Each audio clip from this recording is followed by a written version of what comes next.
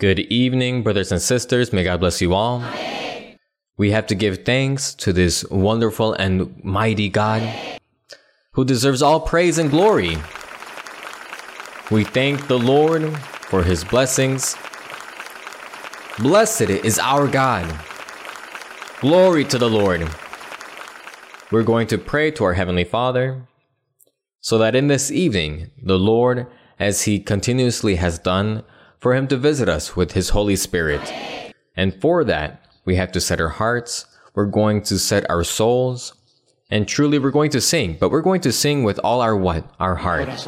May the reading of the Bible be for our Lord, and for the preaching, hopefully we'll be able to, because God is the same God as yesterday, today, and tomorrow. Hopefully we'll be able to live what is written in the Bible this evening, that the Holy Spirit descend upon us as his word is being preached. May it be so for God to visit us with his presence. We're going to pray. Heavenly Father, glorious King, God of heaven, marvelous Lord, eternal God of glory, blessed and glorified is your holy name forever and ever. Your mercy and faithfulness is great and mighty. Your love is great and mighty. Your mercy is infinite and wonderful. We thank you, O Lord, for your kindness, for your power, for your presence. We thank you, O Lord, because you have allowed us to enjoy of a pure and complete gospel of what our Lord Jesus Christ, the author and creator of faith, brought to us. And we, Lord, are blessed. Lord, we are so full of your goodness and kindness and mercy. So we thank you. We thank you for your Holy Spirit. We thank you for your perfect and mighty works.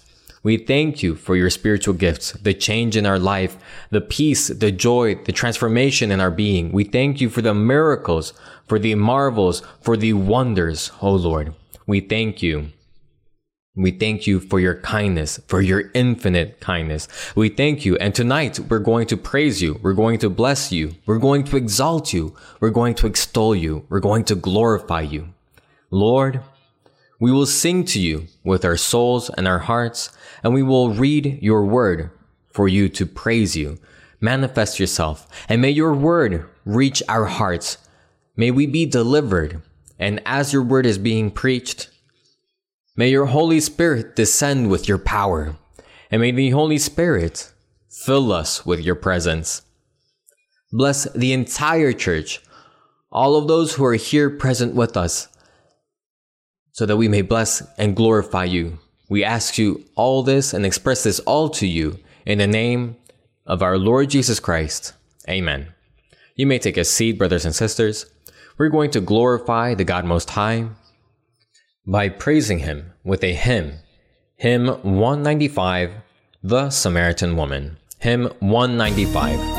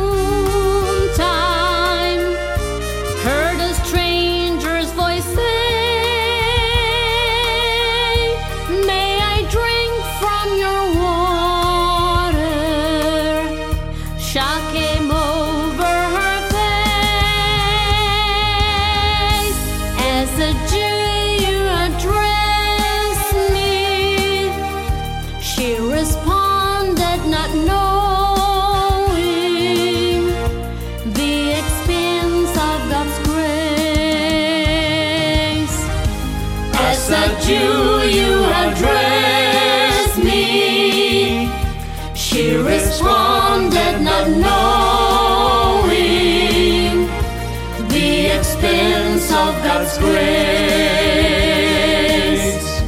Jesus answered her question, "Woman, if you but knew who I am, humbly asking for this water from you,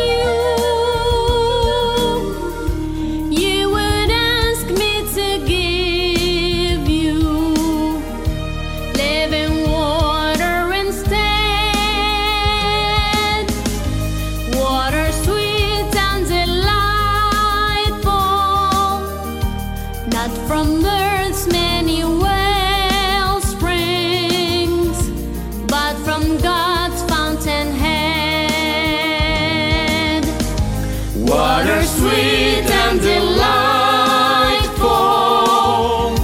not from earth's many well springs, but from God's fountainhead. Those who drink from your water will be thirsty again, but the water I offer satisfies deep within. From the well of salvation comes a gift that I bring, holy thirst quenching water with a life everlasting, welling up from its spring. Holy thirst quenching water with a life everlasting, welling up from its spring.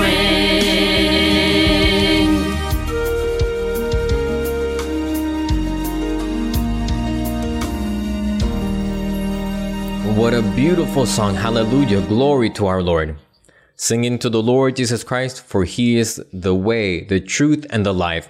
He's that spring of living water that springs forth for eternal life, in which God, in these times, has allowed us to participate by his mercy. Glory to the Lord.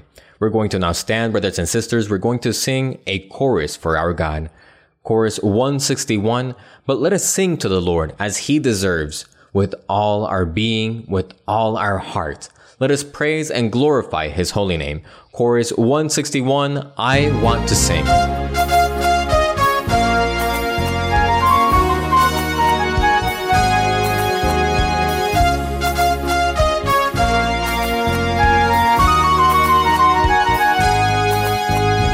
I want to sing with my heart a new song about he who gave salvation free. I want to sing with my heart a new song about he who has changed even me. He is Jesus, my friend. He is Jesus, my friend. He is God. He is King. He is love. He is truth. Just in Him I found peace, perfect peace that won't cease. Just in Him I found joy. I am happy in Him. I want to sing with my heart a new song about he the life that through the way. I want to sing with my heart a new song about he who washed my sins away. He is Jesus, my friend. He is Jesus, my friend. He is God. He is King. He is love. He is truth. Just in Him I found peace, perfect peace that won't cease. Just in Him I found joy. I am happy in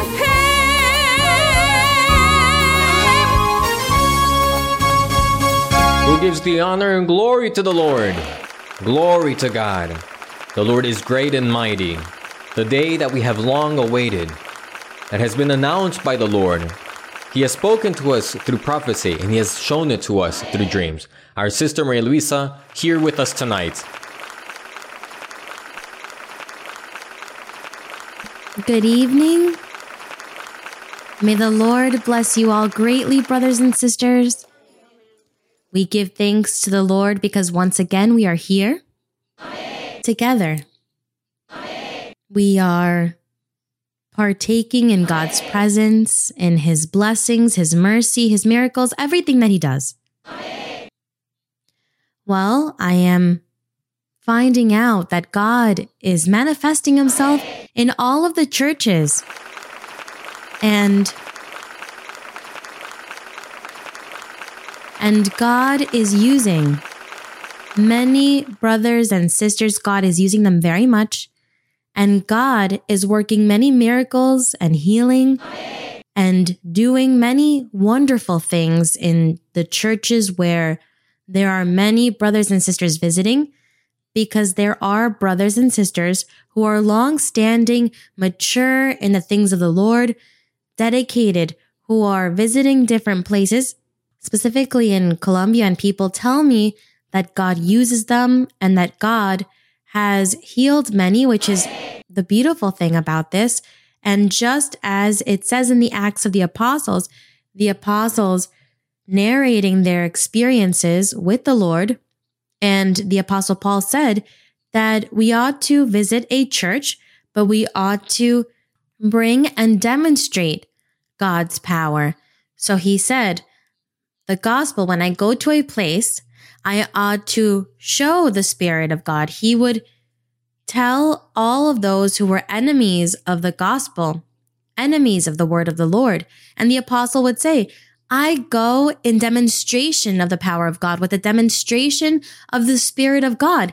It isn't just to preach or to speak in our church, but we ought to demonstrate it. And how do we demonstrate this? When you lay hands upon someone who is sick, who is spiritually tied down, and God works the miracle within the person and heals them. And so you say, the Spirit of God manifests itself, and here I am showing that I have of God, because the Spirit of God is manifesting among people. And that is what is beautiful. Very well, brothers and sisters, you may be seated. And now we are going to begin our Bible study. Since during the pandemic, it was impossible, although we lived very happy moments with God during the pandemic, very beautiful experiences. I felt so close to all of the brothers and sisters.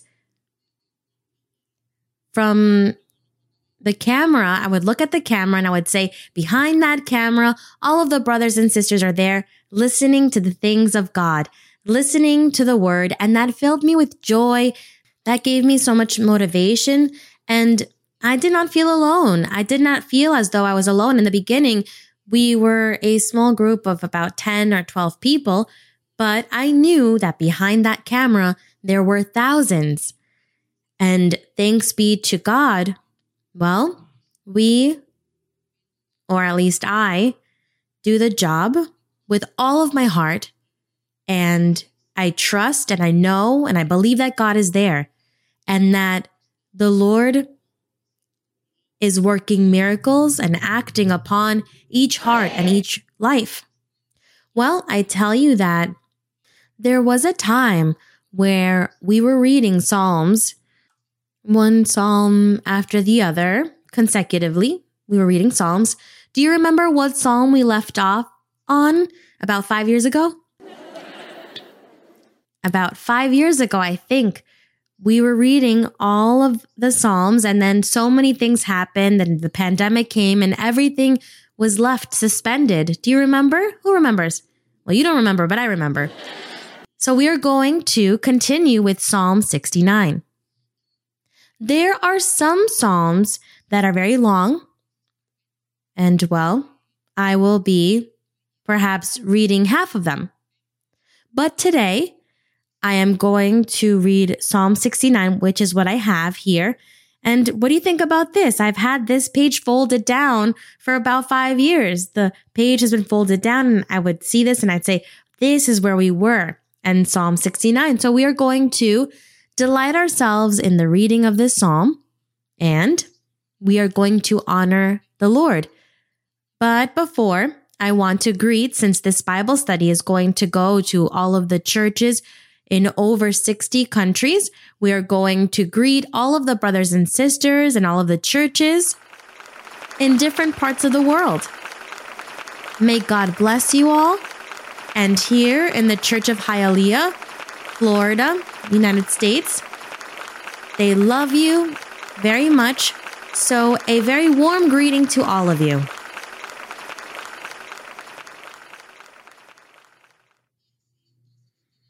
And are we ready with Psalm 69, brothers and sisters? We will read and then we will have questions. So Psalm 69 says the following.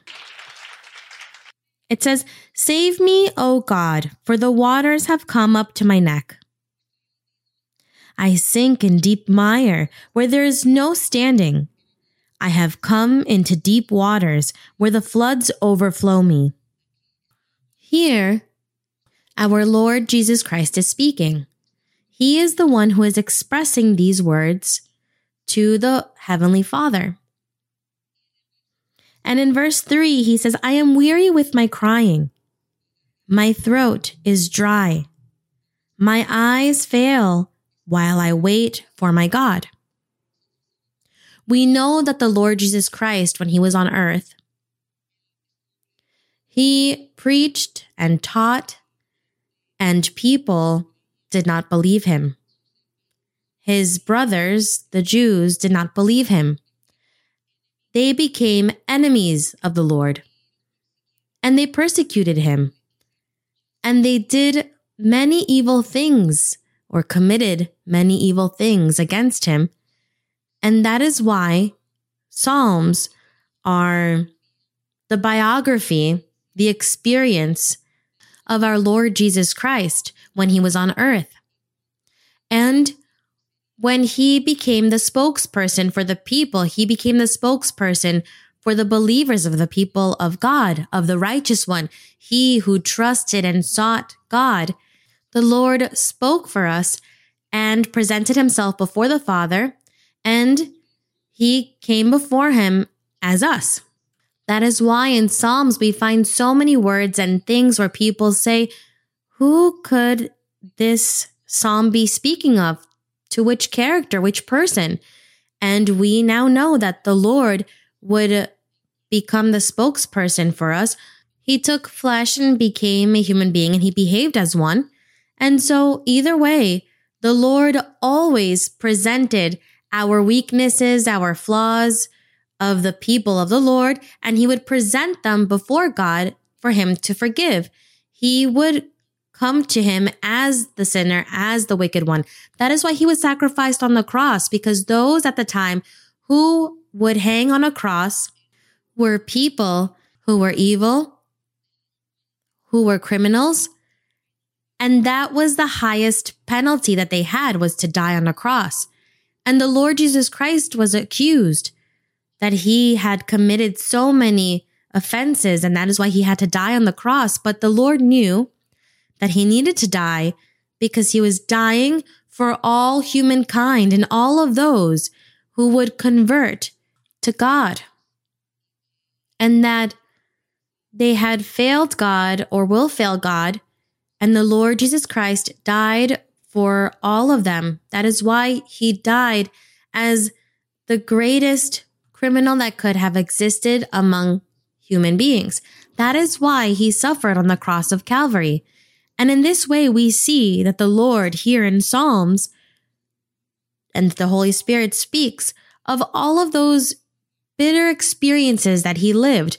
But there are also many Psalms where God magnified the Lord and magnified the church of the Lord Jesus Christ, the believers, his followers. Therefore, we ought to read Psalms and to understand it in this way. And here, in verse 4, it says, It talks about his suffering. He says, those who hate me without a cause are more than the hairs of my head. They are mighty who would destroy me, being my enemies wrongfully. Though I have stolen nothing, I still must restore it. O God, you know my foolishness, and my sins are not hidden from you. Let not those who wait for you, O Lord God of hosts, be ashamed because of me.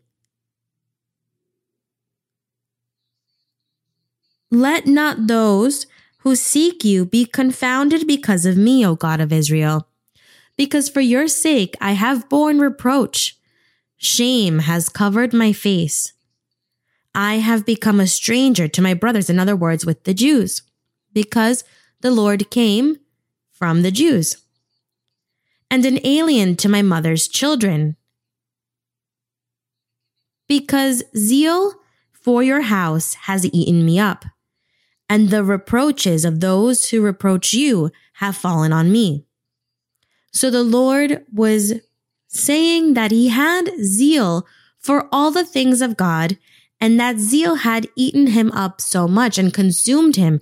That is why the Lord suffered persecution, hate, and everything that has come against him, all because the Lord preached the new method of salvation, preached the pure gospel, preached that there was one way only to attain eternal life or to reach God, and that way was him. And that was the greatest sin that, according to the Jews at that time, thought that he had committed. And here in verse 10, it says, when I wept and chastened my soul with fasting, that became my reproach. I also made sackcloth my garment. I became a byword to them. Those who sit in the gate speak against me, and I am the song of the drunkards. They criticized the Lord very much. They spoke badly about him when he was crucified. They would say, if you are God, if you're Christ, if you have so much power, then save yourself. Prophesy about yourself. Well, they would say many things, and that is what this psalm is referring to. Verse 13, but as for me, my prayer is to you, O Lord, in the acceptable time. O God, in the multitude of your mercy, hear me in the truth of your salvation.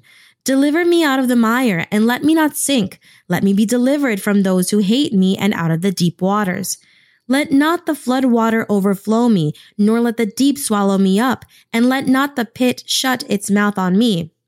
The Lord was suffering. He was suffering because he was behaving as a human being. He never behaved as God, but as a human being. That is why he was suffering this pain that any one of us may suffer. Verse 16, hear me, O Lord, for your loving kindness is good. Turn to me according to the multitude of your tender mercies, and do not hide your face from your servant, for I am in trouble. Hear me speedily. Draw near to my soul and redeem it. Deliver me because of my enemies. You know my reproach, my shame, and my dishonor. My adversaries are all before you. Reproach has broken my heart, and I am full of heaviness. I looked for someone to take pity, but there was none, and for comforters, but I found none. They also gave me gall for my food, and for my thirst they gave me vinegar to drink. All of these things we have read, some parts of it in the gospel. When the Lord was crucified, when he said he was thirsty, they gave him gall and made him drink vinegar in order to quench his thirst. In verse 22, let their table become a snare before them, and their well-being a trap. Let their eyes be darkened so that they do not see, and make their loins shake continually. Pour out your indignation upon them, and let your wrathful anger take hold of them. Here the Lord is asking for justice, that there may be justice because they were persecuting the righteous one. And just as they persecuted the righteous one, we also, those of us who consider ourselves to be righteous, the enemy that we have also persecutes us in one way or another by using any circumstance in life to persecute us. So we are going to suffer, and we tell the Lord, Lord, in your hands, I leave all of these things so that you may give justice and that you may stand up for us. And in verse 26, for they persecute the ones you have struck and talk of the grief of those you have wounded. Add iniquity to their iniquity, and let them not come into your righteousness. Let them be blotted out of the book of the living. How sad is this punishment for those who are unbelievers, that they may be blotted out of the book of the living and not be written with the righteous. But I am poor and sorrowful. Let your salvation, O God, set me up on high. I will praise the name of God with a song and will magnify him with thanksgiving. This also shall please the Lord better than an ox or bull, which has horns and hooves. The humble shall see this and be glad, and you who seek God, your hearts shall live. For the Lord hears the poor, and does not despise his prisoners. Blessed is the Lord. Prisoners of the devil, right? Of the enemy. Verse 34. Let heaven and earth praise him, the seas and everything that moves in them. For God will save Zion, which is his church, glory be to God, and build the cities of Judah, which is the church as well, that they may dwell there and possess it. In other words, the believers will enjoy being named by God as the church of the Lord. So that is why it says here that they will possess a title, a new name that God promised his followers, those who love him with all their heart. And it says also the descendants of his servants shall inherit it, and those who love his name shall dwell in that church or will belong to that people called the people of God. This is the word of the Lord in Psalm 69. We give the honor and the glory to our God. And now we are going to begin with questions. I do not know if they have informed you that today there was a Bible study. So I believe you have brought your questions. Sister, good evening. Welcome to the church in Hialeah. Truly, it brings us great joy and happiness within our heart to have your presence here with us. Sister, I have in this evening 2 questions based on the Bible. My first question is in the book of Proverbs, chapter number 27, verse number 22. Proverbs 27, verse 22? 22, yes, sister. Yes, brother. Married? Though you grind a fool in a mortar with a pestle along with crushed grain, yet his foolishness will not depart from him. Sister Maria Luisa, constantly in the sermons that the Holy Spirit gives us through your lips, he admonishes us to leave our foolishness so that we can leave behind our spiritual poverty. How can we awaken and open our eyes to recognize when we act or think or behave foolishly? And how can we leave behind that foolishness which we read here to be so difficult to leave behind with the purpose of growing and advancing in our spiritual life, sister? Well, I think that first we ought to define, what does foolishness mean? What does it mean to be foolish? What does it mean to be foolish for you? A person who is stubborn, self-willed, self-indulgent, headstrong, evil-minded, immature, foolish, rude.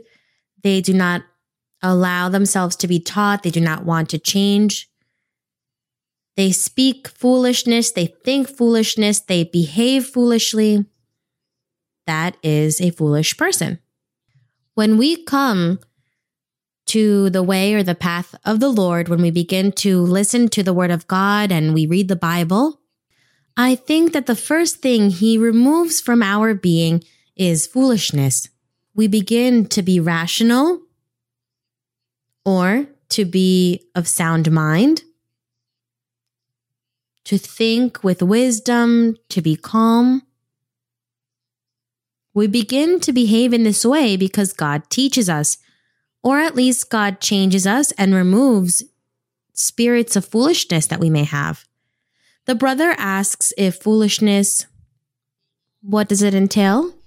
Or The verse reads that it's very difficult for that foolishness to depart from him. It is difficult for a human being to change another human being. That is difficult. And so it's saying that one human being to change another is impossible. They cannot change. The person may teach them, do not do this, do not think, do not say, but the foolish person continues to be foolish because if they are proud, aside from being foolish, they will say, who are you to tell me what to do? I'm not going to do what you're saying. That is foolishness. Who changes? Who removes foolishness? Our God. Our God. Here, the author of the proverb was completely right. He says, you waste time if you begin to try to teach the foolish to be rational, to be sound-minded, to be calm, to be well-mannered. You waste your time. They are not going to change. And people in daily life, not speaking about the church, but people in the world in their daily lives, that is what is lived. That is what we see. No one can change another person. No one can change anyone. Although there are different advice and there is psychology, sociology to come and work with a person to try to correct the person with good manners and to do this or do that. They do it, but they don't change. They continue to be the same. And the proverb is like a philosophy that reasons and says, this is what the world is like. This is the life of the people who live in the world, who do not change. And they live this way. They do not change. That is what the author of the proverb wanted to imply. But he doesn't give a solution. No, he does not give a solution. He just tells about what happens in the world. And we know that all that happens in the world, and we lived it and we were this way, but we have changed. And that God is the one who changes. That is our conclusion. God is the one who changes. Let us continue. The brother said 2 questions, right? Yes, sister. My second question, sister, is found in the book of Romans, chapter number 1, and it's also based on chorus number 95. But before asking it, sister, I want to highlight that when I first came to the church,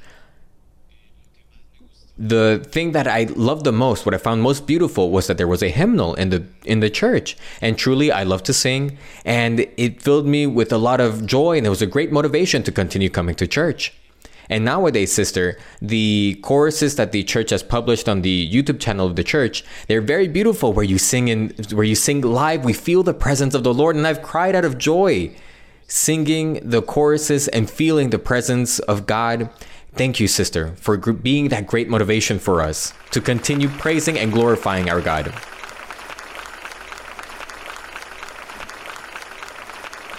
You said Romans 1? Romans 1, verses 13 and 14. Yes. I read, "Now I do not want you to be unaware, brethren, that I often planned to come to you, but was hindered until now, that I might have some fruit among you also, just as among the other Gentiles. I am a debtor both to Greeks and to barbarians, both to wise and to unwise." And in chorus number 95, it states something very similar. I read, "To the souls that are lost, I am debtor to those souls that are lost. Sleepless nights for them I spend now. Here I am, Lord, at your beck and call." Sister Maria Luisa, in the context of this chorus and according to the passage that we just read, I wanted to understand a bit more depth. What does it mean for us to be those debtors? And how can we repay that debt to the Lord? Very well. Let us read verse 13 once again. Paul says, "Now I do not want you to be unaware, brethren, that I often planned to come to you in Rome to pray over you, to lay hands, to work, to give prophecy, so that the Lord may manifest himself." So what was he going to do? He was going to visit a church to evangelize, to talk to newcomers, to give testimony of God's word. And the Lord immediately would begin to work miracles and wonders. That is what would happen and should happen and does happen. So the apostle says, I often planned to come to you, but was hindered until now. I have not been able to, he says, that I might have some fruit among you also. So the place where he would go to preach, he wanted them to receive the word, the teaching, and that they may also go and work and serve God to win over souls for God. That was the fruit that the apostle wanted to receive also from the hearers.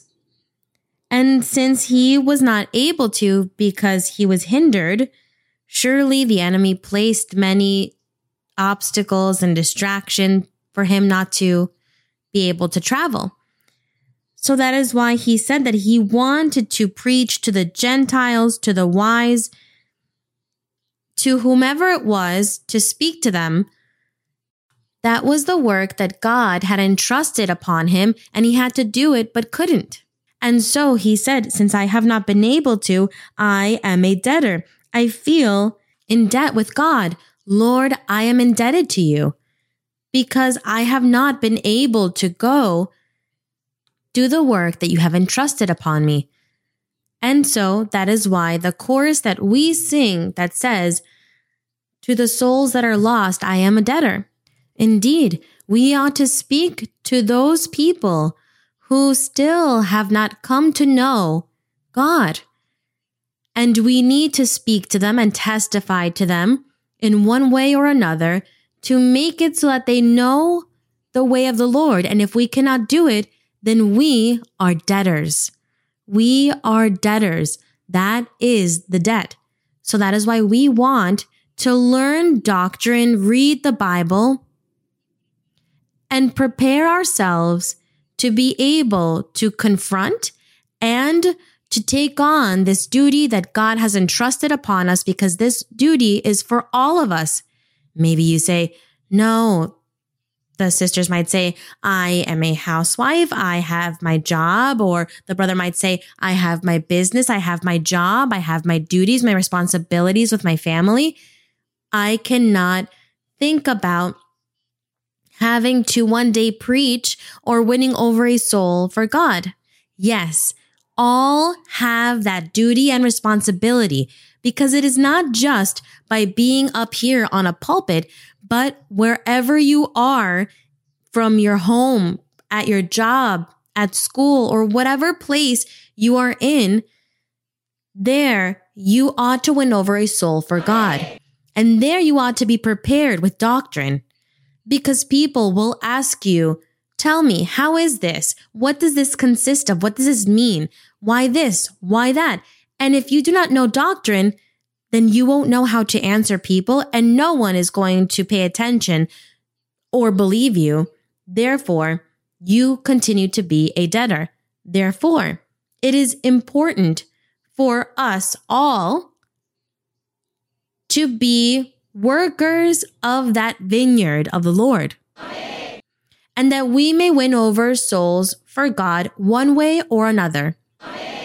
He who works at a hospital, they can win over a soul, whether it be someone who is sick or maybe their colleagues at work, their nurses, anybody who is in that place. If it's in an office or a restaurant, in all places, we have people there to rescue. With our testimony, I'm going to give an example, and by speaking to people about God at the right time. And so, we are debtors. We are debtors, and we ought to prepare ourselves and prepare our hearts to do that work, that evangelizing work. One person to speak to another, invite them to come and to know God. Very well, brother. And so, let us continue. Sister Maria Luisa, once again, welcome to the church in Hialeah. I would like to read with your permission in Ecclesiastes chapter number 7, starting in verse number 25. Ecclesiastes 7, 7:25. Yes, brother. Yes, sister. It reads, I applied my heart to know, to search and seek out wisdom and the reason of things, to know the wickedness of folly, even of foolishness and madness. And I find more bitter than death the woman whose heart is snares and nets, whose hands are fetters.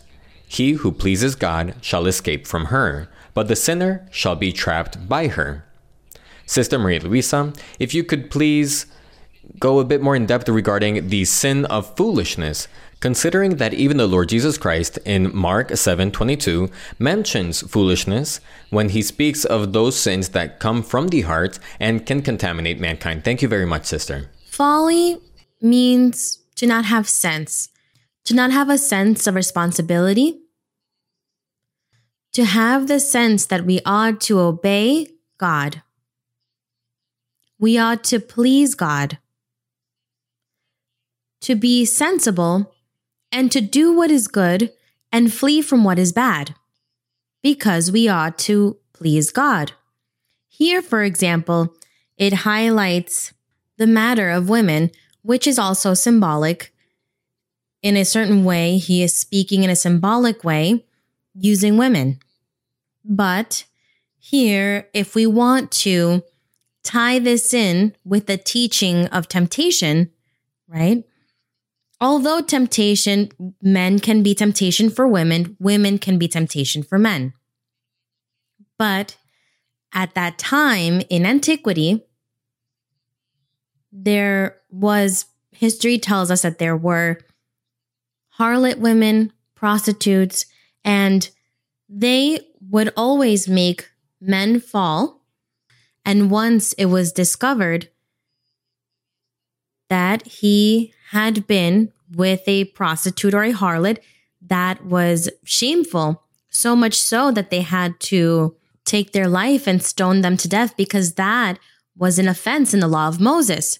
That was prohibited, that a man would commit adultery or fornication. It was forbidden for a man to go to a harlot or a prostitute. It was forbidden. And if he was found in those conditions, then they had a very great penalty to face.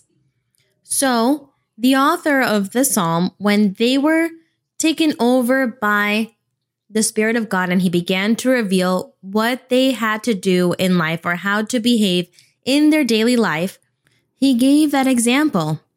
The example of falling and being with a harlot, a woman that comes to flatter him and makes him fall in the trap. This man loses his blessings because at that time, even their inheritance was lost. His parents would reject him, or they would even send for someone to take their life because they were bad children that were committing sin. That was in the law of Moses. Although the people of Israel were surrounded by many foreign nations where they had the freedom to commit all types of sins, and there were no laws for them, the people of Israel could not do these things. Therefore, for them, it was difficult to find themselves in a society, in a culture where for them, this was forbidden. It was hard for them at that time to fall in that trap of sin. They weren't fearful of committing the sin because they were displeasing God. It was more because they were displeasing their family, losing inheritance, and surely receiving different punishments. That was men's biggest fear of committing that sin. That is why it says that he was foolish, because he did not sit and reflect upon what God says to stop doing, to turn away from, to keep from, to not do this, to not do that. Since he did not have that sense in their being to obey or please the Lord or fulfill the commandment, that is what he was calling folly. That he did not worry about himself, knowing that in the future he would be receiving many punishments. But we today, for example, if we are going to take these verses for our lives today, we are not going to say that we are foolish. Surely we were in the world when we lived the life of the world, when we didn't know the way of God. When we know the way of God, then God begins to dwell with us, to give us a new mindset, to give us a different concept about life, about things. And so we cannot say that we are foolish. Because the person who says that they are foolish, it is because they have not understood the way of the Lord and have not converted to God. But in the world, we see much folly in people. And that is what we see. And on the news, we see this every day. The product of folly. But thanks be to God, today, in this way that we know, the Lord is helping us and has taught us the righteous way. He has taught us what is good, what is bad, what is and what is not. And this helps us to teach others. When people in the world are sorrowful and they seek us to complain about the suffering that they've gone through, they say, look at what happened to me. Look at what happened to my family. Look at all these catastrophes and all of these things. Then we take that opportunity to talk and to say, do not be foolish. Think, analyze. God exists. And I go to a church where God manifests himself. Do you want to be happy? Leave your folly. Change the way that you think and accept happiness, accept peace, accept what I am telling you, this invitation that I'm giving you, so that you may enjoy of peace and something wonderful that I live. So there is where that problem ends. Because God is the one who truly does everything in our lives. And all of these are tools that we have in order to evangelize and to talk to someone about God. Let us continue. I don't know if there's another question. Yes. Sister Maria Luisa, welcome to the church in Hialeah. We are all very happy and joyful to have you here with us in this wonderful evening. Sister, I have a question based on the Bible. It's in Proverbs chapter 10, verse 4. You may read, brother. Proverbs 10:4. He who has a slack hand becomes poor, but the hand of the diligent makes rich. And also, sister, in Hebrews, in chapter 13, verse number 5. Yes, read. It reads, "Let your conduct be without covetousness. Be content with such things as you have, for he himself has said, I will never leave you nor forsake you." Sister Maria Luisa, based on the verses that I just read in Proverbs and Hebrews, could you please clarify the difference between contentment and conformism? And what's that point, sister, where we have a balance between contentment and for us to not have conformity in our spiritual and material lives? Thank you very much for your answer, sister. Okay, that we must not settle in our spiritual life, but that we may always want the spiritual gifts, that we may always want perfection. Very well. But here, when it talks about a slack hand, is talking about a person who is lazy, who does not want to progress in life, who does not want to work, who does not want to move and do things and act upon things to live a better life, to want better things, to want to enjoy perhaps. So they are overcome with laziness, because the opposite of who's lazy is he who is diligent, who acts, analyzes, thinking, what should I do? What should I make? I don't have a job, but in the meanwhile, as I look for a job, I'm going to do something. But I'm not going to die of hunger, nor is my family going to lack anything. Be diligent, active, to always be aware. The other person would be overcome with laziness and sit idly by, and poverty and scarcity comes to them. Very well. So the brother also asks about settling and what else? And contentment, sister. And being content. But what does it mean to be content? What are you referring to with the word content? Yes, sister, let's say that there's a person and this person is happy and joyful with all the blessings that God gives them. For this person to be very grateful with everything that God gives them, be it little or much, and for them to always have the desire to serve the Lord and to do things for God. But for them to always continue advancing in their spiritual lives, let's say for them to not be conformists, for them to not be in that point stagnant. Exactly, to not be stagnant, but rather for them to continue pressing on serving the Lord and doing all things for God, happy and joyful, but with that desire to continue prospering and growing in their spiritual life, which is different from what it says here in Proverbs. Here it is talking about material things, he who is diligent. But in our spiritual lives, each day, we ought to progress because that is what the Bible says. The Bible says we ought to be as the light of day, just as dawn, which is when the sun begins to shine upon the earth in the morning and darkness begins to fade. And little by little, it gets lighter and lighter. And that is what dawn is, the light of dawn. And our spiritual life ought to be this way, like the break of dawn, where we begin to grow and progress little by little, until it is completely light, until we are perfect, because we ought to attain perfection. We ought to have full love, perfect.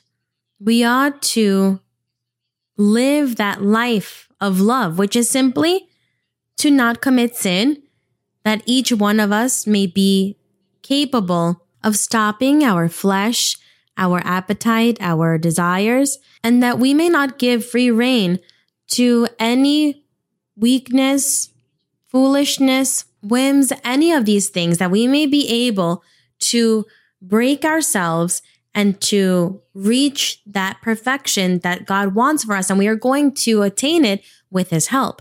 So logically, if we live that life of progress, then we are not going to be stagnant, nor are we going to settle, because we always want something more. I want something more. I want more. I want something more. I want for the Lord to use me to do other beautiful things. Our Lord Jesus said that we would do greater things, and we ought to do those greater things. Therefore, there is no settling. There is that desire to progress. Just as the break of dawn that continues to progress, we also progress in our spiritual lives. And not that God just uses us for working miracles and healing, but that the Lord may help us to live a holy life that he wants us to live, that righteous life before him. Therefore, we ought to fight for all of these things so that we may become like our Lord Jesus Christ. He says that he lived like a human being. He was a perfect man, and he wants for us to also measure of the stature of the fullness of Christ. Very well. Let us continue. Good evening, Sister Maria Luisa. May God continue blessing you. You are a great example of a true queen. Always.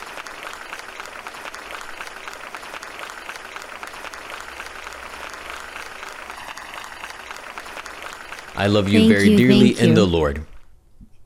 May I testify? It's a very short testimony, yes, sister. When I first came to the church 14 years ago, I didn't speak any bit of Spanish. Oh. God, in prophecy, told me, you will speak Spanish as you speak English. This has been fulfilled. This was fulfilled through the hymns and the choruses. I love your voice. Glory to our God. Thanks be to the Lord. That is to progress. That is to progress in life. I want to share something very special, something very specific. One day, the Lord told me in prophecy, you always want to hear my beloved servant directly. Well, I have a surprise for you. The following day, I went to the Bible study. My receiver didn't work. When I hear your voice, I understood perfectly everything, the entire Bible study. Glory to our God. It was a great surprise for me. Well, that makes me very happy. Glory to the Lord. Thanks be to God. the miracle that God has worked in your life to allow you to learn Spanish. I have a question based on the Bible in Hosea chapter number 10, verse number 1. Hosea 10:1. Hosea comes after Daniel. Yes, brother, yes. Israel empties his vine. But in Spanish, it reads, Israel is a lush vine. This is completely different. What is the correct version? You would need to continue reading the verse in English. What does it say? Because later on it explains. Because here it says, Israel is a luxuriant vine bearing fruit for itself. So in English, what does it say? Does it bear fruit or it doesn't? It reads, Israel empties his vine. And what vine. else does it say? After, what does it say? In English, he brings forth fruit for himself. Oh, he brings forth fruit for himself. Yes. Yes. So it's the same. Yes. So it's the same. Yes.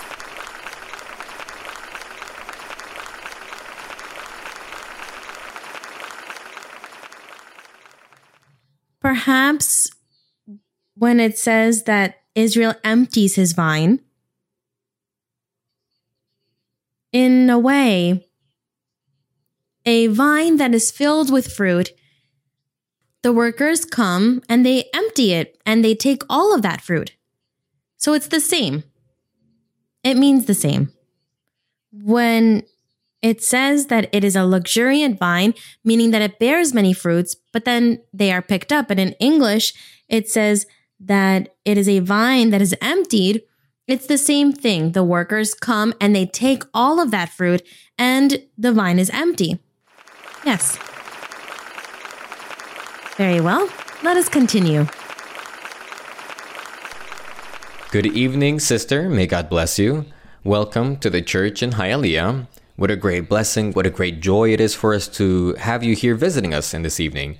Sister, I have a question in Hebrews chapter number 12, in verse number 6 and verse number 11. You said Hebrews 12, right? Chapter 12, verse number 6 and 11. Yes, brother, I'm going to yes. read. Verse number 6. For whom the Lord loves, he chastens, and scourges every son whom he receives. Now, verse 11. Now, no chastening seems to be joyful for the present, but painful. Nevertheless, afterward it yields the peaceable fruit of righteousness to those who have been trained by it. Sister, if you could please explain to me, how can we attain that peaceable fruit of righteousness, having been chastened by the Lord, and not faint or fall back when we are trained in it? So thank you very much, verse sister. May 6, God bless you. For whom the Lord loves, he chastens, and scourges every son whom he receives.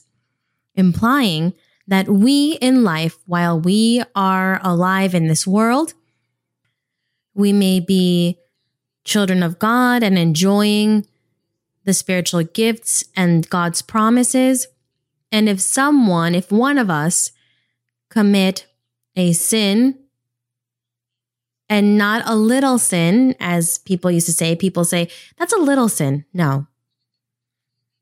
To commit a sin and to live a sinful life, then God comes and chastens that person. He chastens them while they are alive.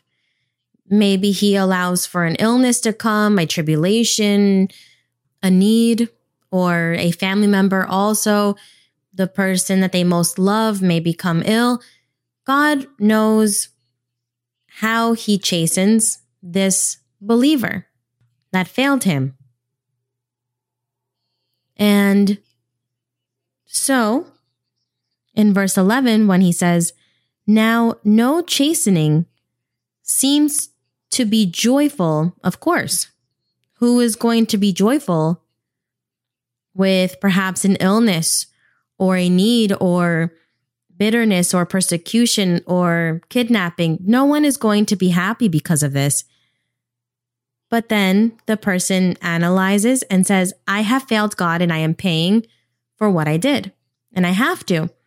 It is better that God does this now while I'm alive than me losing my soul in eternity.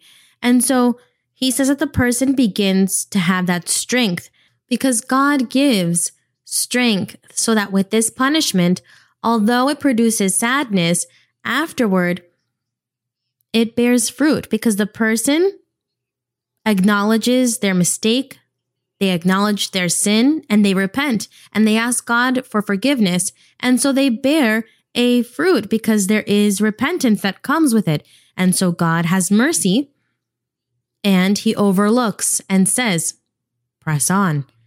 But after he had chastened them. So this shows that God helps us because we love him, and we withstand and we bear that chastening that God can give us for doing something wrong, and we bear it for the love that we have for God. And this way, he overlooks what happened. In life, in my experience, that I have been with the Lord and everything that God has promised and spoken to people. I have seen people who have obeyed God.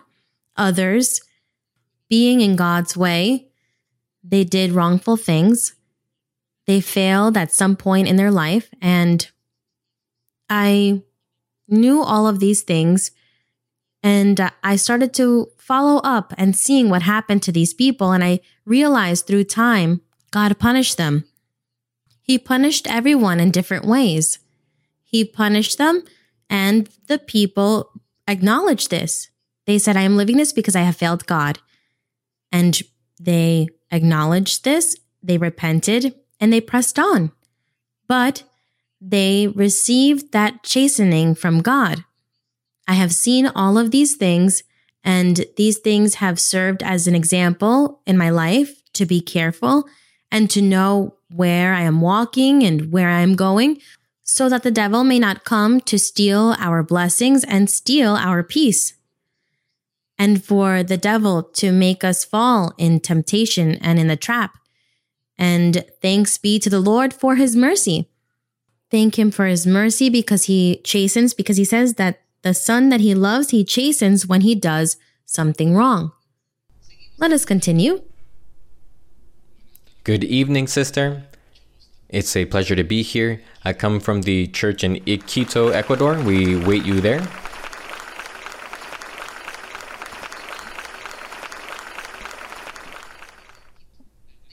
Thank you, sister. Sister, may I share a testimony? It's very short. When I was 8 years old, the doctors detected a problem in my heart, which required surgery. And I didn't have the money, and I was also very afraid. I prayed to the Lord, and one evening I knelt down and I told the Lord, Lord, allow it for it to be you healing me, for it to be you delivering me from this illness. When I went to church, the Lord spoke to me through prophecy and told me, and I saw how you knelt down and prayed to me. You will see the miracle that I will work in your life. That night, I had a dream where I was laying down in a bed in a surgery in an operating room. And you came in and you told me, brother, I'm going to perform the surgery. Don't worry. And I saw how you performed the surgery. And I even felt the pain when I woke up. I looked at myself in the mirror and I had a small scar there. I went to the doctor and the doctors told me you are completely healed. Thanks be to our God.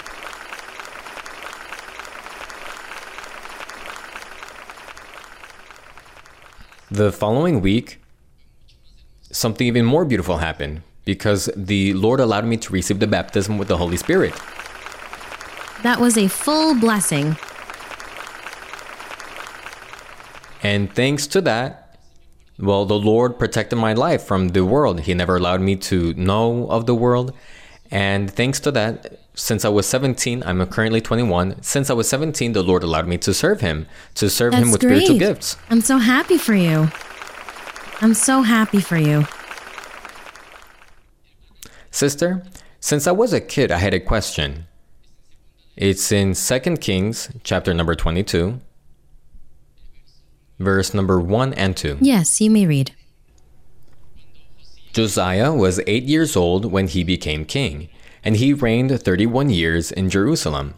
His mother's name was Jedidah, the daughter of Adiah of Bozkath. And he did what was right in the sight of the Lord, and walked in all the ways of his father David. He did not turn aside to the right hand or to the left. I understood that when it reads that he did what was right before the eyes of the Lord, he did not commit idolatry, that he was not idolatrous, that he sent to destroy everything that was idolatrous throughout the people. My question is, sister, what happened to those kings who did what was right before the eyes of the Lord after they completed their reign? What was the blessing that God gave them once they completed their reign? Well, I think that the Bible doesn't say this, but I suppose God had a very special place for them after death. They had a special place because when God says that they did what was right in the sight of the Lord, it means that they weren't idolaters. They didn't do all of those things that the people or the kings would do at that time, or by opposing God. They would not partake of these things as Josiah did, where Josiah did so many good things because he found the book of the law and he started to order that they had to fulfill with Passover and everything that was in the law. And so, aside from blessing them and prospering in their lives, giving them victory in battles as well, after death, they also had a special place. Yes. Well, and I'm happy for you because you're going to be a great servant of the Lord.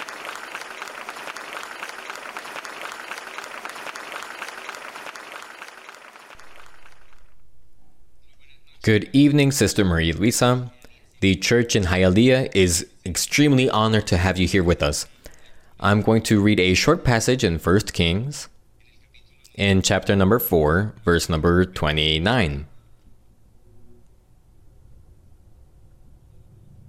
Yes. 1 Kings 4:29. Yes, And God gave Solomon wisdom and exceedingly great understanding, and largeness of heart like the sand on the seashore.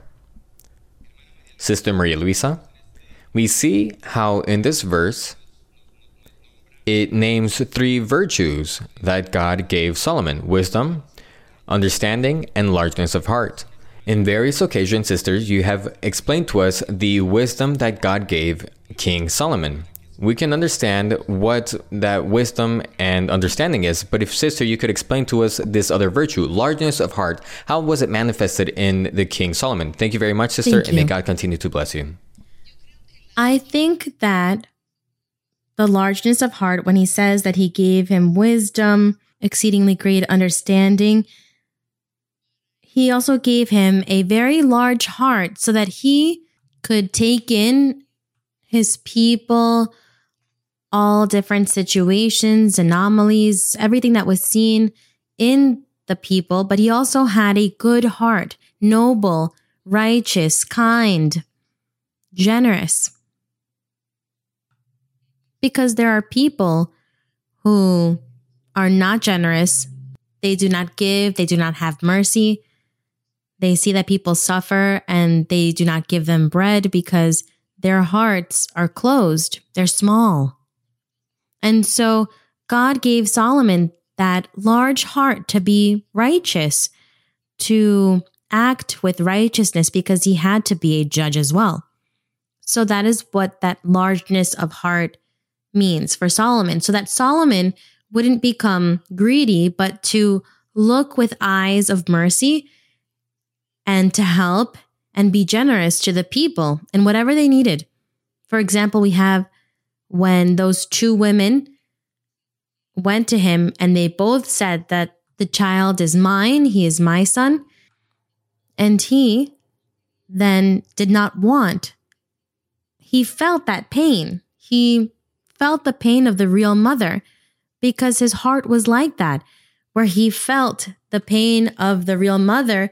And so God gave him the wisdom at that moment how to judge, how to say No, we have to divide the child in two so that each one has one half of the child.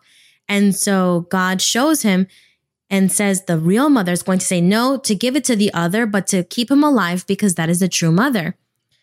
And so that was his heart, to do things right so that people would be happy, so that that is why so many people would come to see him and would listen to his wisdom. We read Proverbs, we read Ecclesiastes, we read Song of Solomon, and all of these were written by Solomon because God was with him. And so what do we see in those Proverbs? Everything that he would observe in life, people's daily lives, the good and bad in people, what would happen, what needed to happen. And he never gave a solution. He never gave solutions. He simply said what human beings do. A foolish human being does this. A wise person does this. A prudent person does this and that. This is what he would show the world, the reality that people would live. And so he had a large heart. He had that largeness of heart in that sense, not only in knowledge, but also in the way that he would behave toward the people. And prudence, well, we know that being prudent means to not take things lightly, to rush to speak. We ought to think before we speak. We ought to think before we act. We ought to think before making decisions and analyze them well, and to not take things lightly where we will have difficulties and problems later on. Because if someone is careless, with a carelessness, we can make a bad business decision, or we can offend someone, or with carelessness, we can destroy someone's spiritual life. So we ought to analyze, think, and reason before we take any action, before speaking. That is what prudence is. Prudence entails many things, and among them, that is the main thing, to analyze before speaking. Do not rush to make any decisions. Analyze the consequences. Analyze what the consequences will be later on. That is prudence. And God gave this to Solomon. And God wants for us today, in his way, to give us all of those virtues and qualities. And the Lord wants to give all of these things. Those are the fruits of the Spirit. The Holy Spirit is going to give us those qualities, those virtues, that we may have prudence, wisdom, knowledge, that love, that mercy, that generosity. All of these things, God today gives this to us as well. So today, it is not only for a king, just as at the time of Solomon, where he was the only one who was given all of these abilities, but today, the Lord gives it to all of us. He says, all of you have a right to receive this. Thank you, Lord, that he may give us all of these beautiful and wonderful things, because these are the things that the world admires of us. Very well, let us continue. Sister Maria Luisa, I am thrilled to be able to speak to you today. This is a gift from God that you are visiting us here in the Church of Hialeah. Welcome, sister. We love you with all of our hearts. I would like to read first in Ezekiel chapter 33, verse 32. Ezekiel what, sister? Chapter 33, verse 32. Yes. Indeed, you are to them as a very lovely song of one who has a pleasant voice and can play well on an instrument, for they hear your words, but they do not do them. And when this comes to pass, surely it will come, then they will know that a prophet has been among them. Sister Maria Luisa, here in the Church of the Lord, we know that we have a prophetess among us, and that is you, sister. One who has a pleasant voice and sings beautifully because you do it with all of your heart for the Lord. Thank you for the hymns and choruses, because through them you fill us with that love of God. But contrary to what happened in that time, we do want to put into practice all that you teach us, that God teaches us through you, because we know that is the best way to demonstrate our love towards you. Thank you. Thank you, sister. But I would like to clarify something. Because the sister is saying that there is only one prophetess in the church. And no, there are many. There are many prophetesses and there are many prophets. You see? There are many prophetesses in the church worldwide, and there are many prophets as well. The only thing is that we are not going to give names because we are not here to be given the best places or best seats, but for God to use us so that people may say, God uses Sister So-and-so. God uses Mr. So-and-so. That is what we want. And so, to me, when my husband, Luis Moreno, died, the Lord told me, take the reins of the church. He said, take the reins of the church, which is very different from being the only prophetess. He said, take the reins of the church. Logically, to take the reins, it means that it's one person who God is going to support in order to lead spiritually.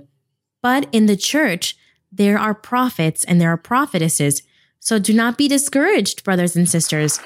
And another thing, the Lord also many years ago told me, read the Bible because I'm going to teach you doctrine. He promised me this, and I believe what I am doing now is living God's promises. And so he reveals doctrine to me when I read the Bible, when I am in the congregation, when people ask me questions, or when I need to give a sermon about a chapter, the Lord is giving me the revelation there and he is teaching me. Very well. So I would say, well, I'm a teacher of the word of the Lord, but I want to tell you that the church, there is not just one teacher, there are going to be many teachers. And they are emerging. They are already emerging. I am here working with what God has given me that is different, but the day will come where it will be your turn to work what God has promised and given you. Yes, sister. My question is in Proverbs chapter 31, verse 30. Yes, sister. Read. Charm is deceitful and beauty is passing, but a woman who fears the Lord, she shall be praised. Sister Maria Luisa, although you have taught us that this woman that these verses make reference to is the church of the Lord, I would like to ask my question regarding the physical appearance of a person. For example, sister, if a woman is self-conscious about her appearance, could this be displeasing for God? And how can we manage this so that it does not tie us down, causing sadness, depression, or low self-esteem? Keeping in mind that society has its own standards of beauty, and we sadly see how nowadays many young people end up taking their own lives because they feel they do not meet these standards of beauty. Thank you, sister, for your answer. Young people or young women, young men and women who have those complexes, who see all of their flaws and they are not content with how they look physically, and they know the way of God, then God will deliver them. God will remove that complex. God will take away all of those things. The person will dedicate themselves and they say, I'm going to serve God because God is first. And so God begins to make that person beautiful. I think that God beautifies people because the spiritual life is reflected on people's physical appearance. So God begins to make those changes. If we talk about the people of the world, well, you always hear people saying things. There are people who have low self-esteem. They are discontent. They do not like how they look. They were born with so many physical flaws. And God also gave science to human beings, knowledge and surgery. God has given all of these things because he knew how human beings would be, all of the discontent. And God prepared all of these things so that people may enjoy of many things in life. Those who have money will do it. Those who don't have money will not do it. But God, either way, put all of these tools in the world so that people wouldn't complain so much about the Lord, so that people wouldn't say that God did everything incomplete. No, God is perfect and he made everything. And so in the church, there may be young people. I have known young people, people of the church, who have low self-esteem, and they are evil spirits that come and possess them to make them think this way. And well, I've had to pray and lay hands over them and advise them and to ask God so that the person may be delivered from that type of mindset, that type of complex, so that they could be happy. And we also have the help of our God. And in the world, people who have money, they have the help of doctors. Let us continue. And within the church, of course, there are people who they can go to the doctor. Very well. Sister Maria Luisa, good evening. May God bless you. We wish for God to continue to bless you, for God to continue giving you great health and strength and to extend your years so that you can continue to teach us, sister. Sister, I have a question in the book of Daniel, chapter number 6, verse number 16. Book of Daniel, chapter number 6, verse number 16. Yes, brother. The passage reads, to give the honor and glory to the Lord. So the king gave the command, and they brought Daniel and cast him into the den of lions. But the king spoke, saying to Daniel, your God, whom you serve continually, he will deliver you. Sister, could you please teach us with your wisdom and explain to us, if Daniel was captive in Babylon, there was no temple to minister to the Lord. How did Daniel serve the Lord continually? And how did he offer sacrifices to the Lord if the temple was already destroyed? May God bless you greatly, sister. He served God by praying to God every day. He prayed to the Lord. He would kneel and he would pray to God. And surely he would sing to the Lord as well. And he read the scriptures. I believe that he would have had access to certain scrolls that belonged to the book of Moses, to the law. And if he didn't, in his prayers and his songs for God, this is the way that he would serve the Lord. And how else would he serve the Lord? By keeping his dignity and not becoming an idolater, not thinking about other gods and doing what everyone else would do and believe in those other gods. But he thought in God, he worshiped God always, and acknowledging God in this way, he would serve God. That is why they accused him, saying that all he did was pray to his God. And so they created a decree where everyone had to kneel before a statue. And since Daniel did not do it, that is why they brought him to the lion's den. Daniel was the one who went to the lion's den, and to the fiery furnace was where his friends went. So he served God in that way by praying and worshiping God always. Good evening, sister. Brother. Now that we've learned about largeness of heart, we give thanks to our God for your heart. Because through the Maria Luisa de Moreno International Foundation, many families, at least in my country in Venezuela, of low income have received much help. And through the movement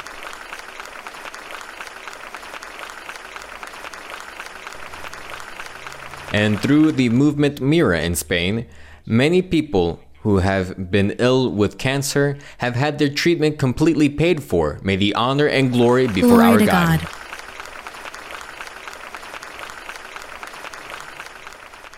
Sister, if you would allow me, I have a question based on the Bible in 2 Timothy chapter number 1. Yes, brother. You may read. Thank you, sister. Verse number 12. For this reason, I also suffer these things. Nevertheless, I am not ashamed, for I know whom I have believed, and I am persuaded that he is able to keep what I have committed to him until that day. Verse number 14. That good thing which was committed to you, keep by the Holy Spirit who dwells in us. Sister, if you could please, the Apostle Paul makes a reference with the expression, that good thing which was committed to you. How can we keep it? You read from verse 12? Yes, sister. It says, for this reason, I also suffer these things. Nevertheless, I am not ashamed. What was he suffering? It says, well, he was appointed a preacher, an apostle, and a teacher of the Gentiles For this reason, I suffer many persecution, tribulations. Nevertheless, I'm not ashamed, for I know whom I have believed. He was steadfast in the gospel of our Lord Jesus Christ. I am sure that he is powerful, and he is able to keep what I have committed to him until that day. So that which he had committed was himself, his belief. He considered himself to be that which he has committed, meaning things that are kept safe or archived. So it was himself. So he was saying that God was going to keep him for the day of the Lord, that he would be saved. That is what he's referring to. And so he says, hold fast the pattern of sound words. He was saying this to Timothy, which you have heard from me, in faith and love, which are in Christ Jesus. He is saying that good thing which was committed to you, keep by the Holy Spirit who dwells in us. He is speaking about himself to be holy. He was talking about that which was committed, meaning his body, his mind, everything. Very well, brothers and sisters.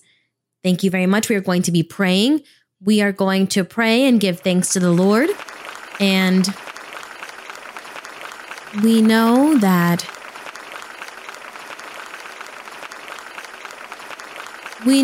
the Lord begins to work miracles from the beginning of the Bible study. From the beginning of the service and sermon, God begins to work miracles in people. So in this moment, we are going to pray to God, give him thanks, and you also with your petitions, with your wishes, your illnesses, and then ask God for all of these things according to your need to set these things before the Lord, and he will work the miracle in our lives. Let us pray. Heavenly Father, Holy Father, glorious Lord, powerful Lord, eternal God, creator of the heavens and the earth, our God, our King. You are the Holy One of Israel, the powerful one that lives forever and ever. You are the righteous one, the merciful one. You are great, my Lord. You are worthy of all the worship. You are worthy of the glory and the honor, because all human beings will come to you and humble themselves before you. They will ask for forgiveness. They will worship your name. They will magnify you. They will glorify you because you are worthy. All human beings will come to you and acknowledge that you are our powerful God, that there is no other God like you. You are the only one. Powerful Lord, the worship, the honor, we praise you, we bless you. Thank you for your love. Thank you for your mercy. Thank you for your forgiveness. Thank you, Lord, for having patience with us, for tolerating many things in our lives. Lord, help us, Holy Father. Extend your powerful hand upon us. Extend your powerful hand upon each one of the brothers and sisters and children of all ages. Extend your powerful hand. Give them happiness. Give them joy. Give them virtues and qualities, spiritual blessings. Fill each person with the power of your Holy Spirit. Lord, give them power. Give them strength and encouragement. Give them joy and happiness. Heal their body. Heal their physical bodies. Spiritual healing as well. Lord, rebuke witchcraft, rebuke sorcery, rebuke curses, rebuke evil spirits that come to torment some of the brothers and sisters or the children. Destroy all work of the wicked one, all curses, break spiritual bonds. Teach us how to pray. Teach us how to address you, how to present ourselves before your presence. Teach us, Heavenly Father. You give us the joy that is in our hearts, and that the Holy Spirit may come to rule over our hearts. Allow these things, O Lord. They are your marvelous promises. Blessed Lord, blessed God. Extend your healing hand upon those who are sick. And also, Lord, listen to the petitions, to the needs and wants of their hearts. Look at the promises that you have made them. You have made them many that have not been fulfilled yet, keeping everyone and blessing each one, extending your powerful hand, laying hands on each person, giving spiritual material blessings. Thank you, Holy Father, in the glorious name of Jesus Christ, your beloved Son. We worship you, we praise you, we give you the honor, the glory, the worship, the kingdom, the glory, and the power is yours. Thank you, Lord. Praise be your name. Chorus 80, Chorus 80. Alabad a Jehová, naciones todas, pueblos todos, alabadle, porque ha engrandecido sobre nosotros tu misericordia y la verdad de Jehová es para nosotros, aleluya, amén, y la verdad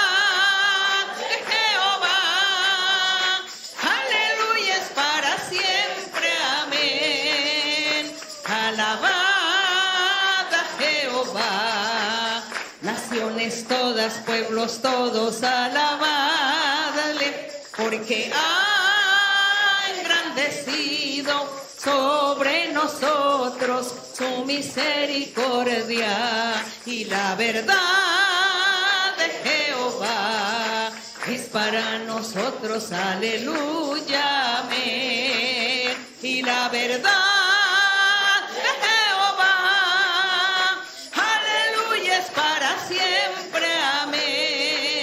Glory to the Lord.